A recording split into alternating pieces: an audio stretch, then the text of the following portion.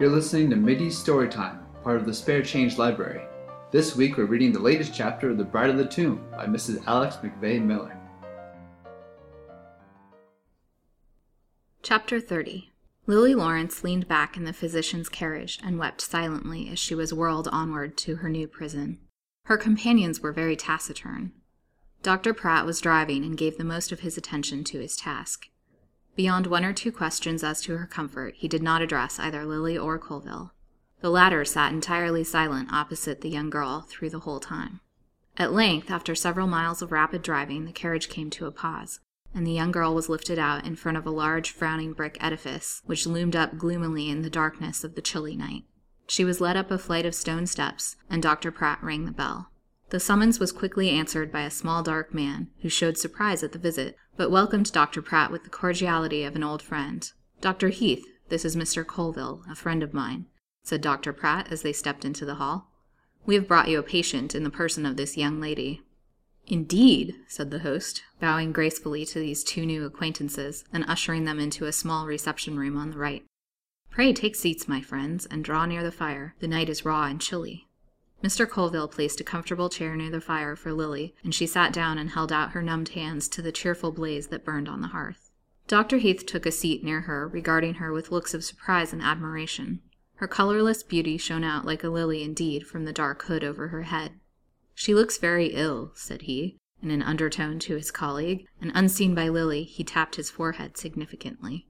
Dr. Pratt gave a shy, affirmative nod. "She has been very ill," he answered, "and has had a tiresome drive tonight in addition. Perhaps it would be better to let her have some refreshments and retire at once. I wish to have a private conversation with you." Dr. Heath retired to give the necessary order. Lily's blue eyes turned upon her captors with a look of dread in their soft depths. "Dr. Pratt," said she, "what new trials am I about to experience here?" "None at all, I hope," said he smoothly. "Your health is visibly declining, Miss Lawrence, and I have concluded to place you under the constant care of my friend, Dr. Heath. I think you will find this a more comfortable place than old Haiti Leverett's, and you will have kinder treatment. I shall leave orders for a rather more generous diet than has been lately allowed you, for I fear your constitution may be ruined by your recent course of starvation. Yet I must say your own obstinacy brought it upon you. One kind word from your lips to Mr. Colville would have placed every luxury at your command." "And I would rather die than speak that word," said Lily, with a scornful curl of her beautiful lip. "You will change your mind, doubtless, before you have remained long in this place," said Mr. Colville, in a tone so significant that she stared and looked at him keenly, as if trying to fathom its hidden meaning, but she could not read the expression on his face, and dropped her eyes with a weary sigh. Dr. Heath came in, followed by a neat young woman with a large and apparently very strong frame. She came in and stood behind Lily's chair. "This young woman will attend you to your room," said Dr. Heath, with a polite bow. "I dare say you are tired and would like to seek repose." Mr. Colville approached Lily and bent down to say softly, "I may not see you again for several weeks, Lily, but if you should change your mind and wish to recall me sooner, you need only signify it to Dr. Heath, and he will communicate with me at once." "I am not likely to change my mind," she answered coldly, turning from him and following the strong-limbed young woman out of the room. Her guide led her up a stairway and along a wide hall with a number of closed doors on each side. At length she paused and threw open the door, saying politely, "This will be your room for the present, miss." Thus addressed, Lily stepped reluctantly across the threshold and looked around her. She found herself in a small and neatly furnished room. The floor was covered with a bright warm carpet, a nicely cushioned chair was drawn before a comfortable fire, and a tray containing refreshments was placed on a little stand in front of it. The attendant entered behind her and closed the door. "Allow me to assist you," said she, removing Lily's cloak and seating her in the easy chair before the fire. Lily's lip quivered slightly at the gentle kindness of the woman's tone. Poor girl! Harshness and coldness and threatening had become the only familiar sounds to her ears. This woman, though she looked young herself, assumed a motherly tone like one talking to a sick child. "You would like a cup of tea, I reckon," said she, pouring out the fragrant beverage and putting in cream and sugar. "And a bit of this toast and cold chicken? You look very cold and tired, my dear." "Thank you," answered Lily, taking the tea and drinking it thirstily. After her long fast upon bread and water, the food tasted simply delicious to her. She did not know how much its quality was sweetened by the kind looks of her attendant, who sat by and watched her with a good-natured smile on her round and rosy face. "Perhaps you would like me to help you to bed before I take away the tray," said she, as Lily finished her tea and leaned back wearily in her chair. "Thanks. Presently I will avail myself of your kindness. But now I wish to ask you some questions," said Lily quietly. "Yes, miss," said the kind woman, but she looked at Lily with a great deal of surprise at her tone. "What is your name?" inquired the young prisoner. "Mary Brown, if you please, miss," answered the woman in her kind, soothing tone. "You live here, I suppose, Mary?" pursued the young girl. "Yes, miss." "Then, Mary, I wish you would tell me what kind of a house this is. I have been fancying that it must be a hospital, as there seems to be a resident physician. Am I right?" "Oh, yes, miss. Certainly this is a hospital. We have a number of sick people here," said the woman, like one humoring an inquisitive child.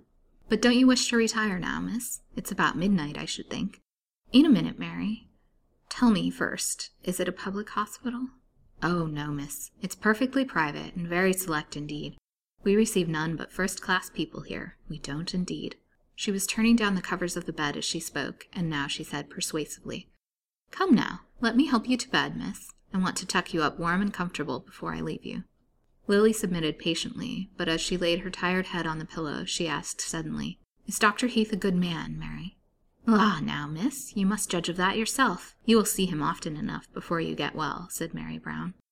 Lily was about to open her lips to refute the charge of her illness, when she was suddenly interrupted by the sound of a wild and piercing shriek, which seemed to come from the room that was next to her own. In her alarm she sprang up and caught Mary Brown's arms in both hers, shuddering with surprise and terror. "Oh, what is it?" she cried, as the wild shriek was repeated again and again, mingled with frenzied shouts and peal after peal of frightful demonic laughter. "It's only one of the sick ones, miss," said Mary Brown uneasily. "Don't fret yourself, my dear. Lie down again. He will soon be quiet, and then you can go to sleep." A horrible suspicion flashed into Lily's mind. "Mary Brown, you have been deceiving me with your kind face and friendly talk. This is not a hospital for the sick. It is a private madhouse, is it not?" "Well, it is for people who are sick in their heads," admitted Mary. "You mean for people who are insane," said she, holding tightly to the woman's arm. Mary Brown nodded acquiescence. Lily was silent a moment, lost in painful thought. At length she said sadly, "I hope you do not think that I am insane, Mary Brown." "Oh, dear no, miss," said Mary in her placid tone. "Of course not." "But you do believe it, I can see that plainly," cried Lily in an anguished tone. "You have been humoring and petting me, taking me for some insane creature. But I assure you I am not. I am perfectly sane, though I have suffered cruelty and injustice enough to have driven me mad long ago.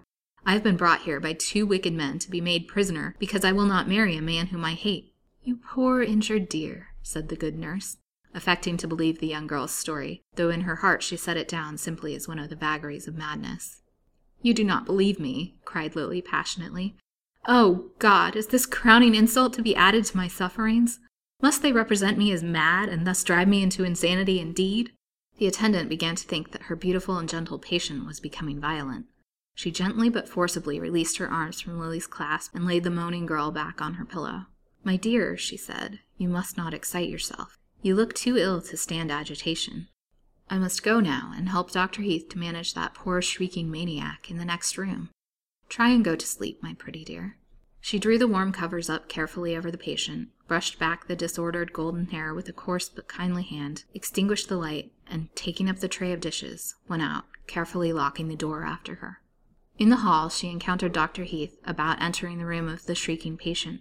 He paused at sight of her. "How is your new patient?" he inquired abruptly. "A little excited at present, sir. She appeared very quiet and sensible at first, but after the violent patient began his shrieks, she became violent and wild, sir." "Did she tell you her name?" he inquired. Mary Brown replied in the negative. "Her case is rather peculiar," said Dr. Heath. "She is the victim of a strange hallucination. A wealthy young lady of New York committed suicide last summer under very romantic circumstances. This young person imagines herself to be the identical young lady who killed herself, and asserts that she was resurrected by a physician and his friend, who detain her in durance vile because the latter wishes to marry her. She will tell you her story, of course. Do not contradict her, but gently humor her. She will not give you much trouble, I think, as it is a mere case of melancholy madness. The young lady she personates was named Miss Lawrence. Be particular and call her by that name, Mary." "I will, sir," said Mary, passing on.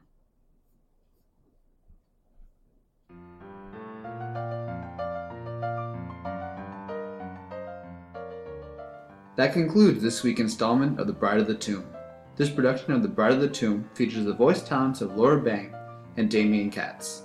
Chris Hallberg voices the intro and outro narratives. The theme music is The Guava Rag by Brett Donnelly. Mittie Storytime and the Spare Change Library are produced by Lancelot Darling and friends.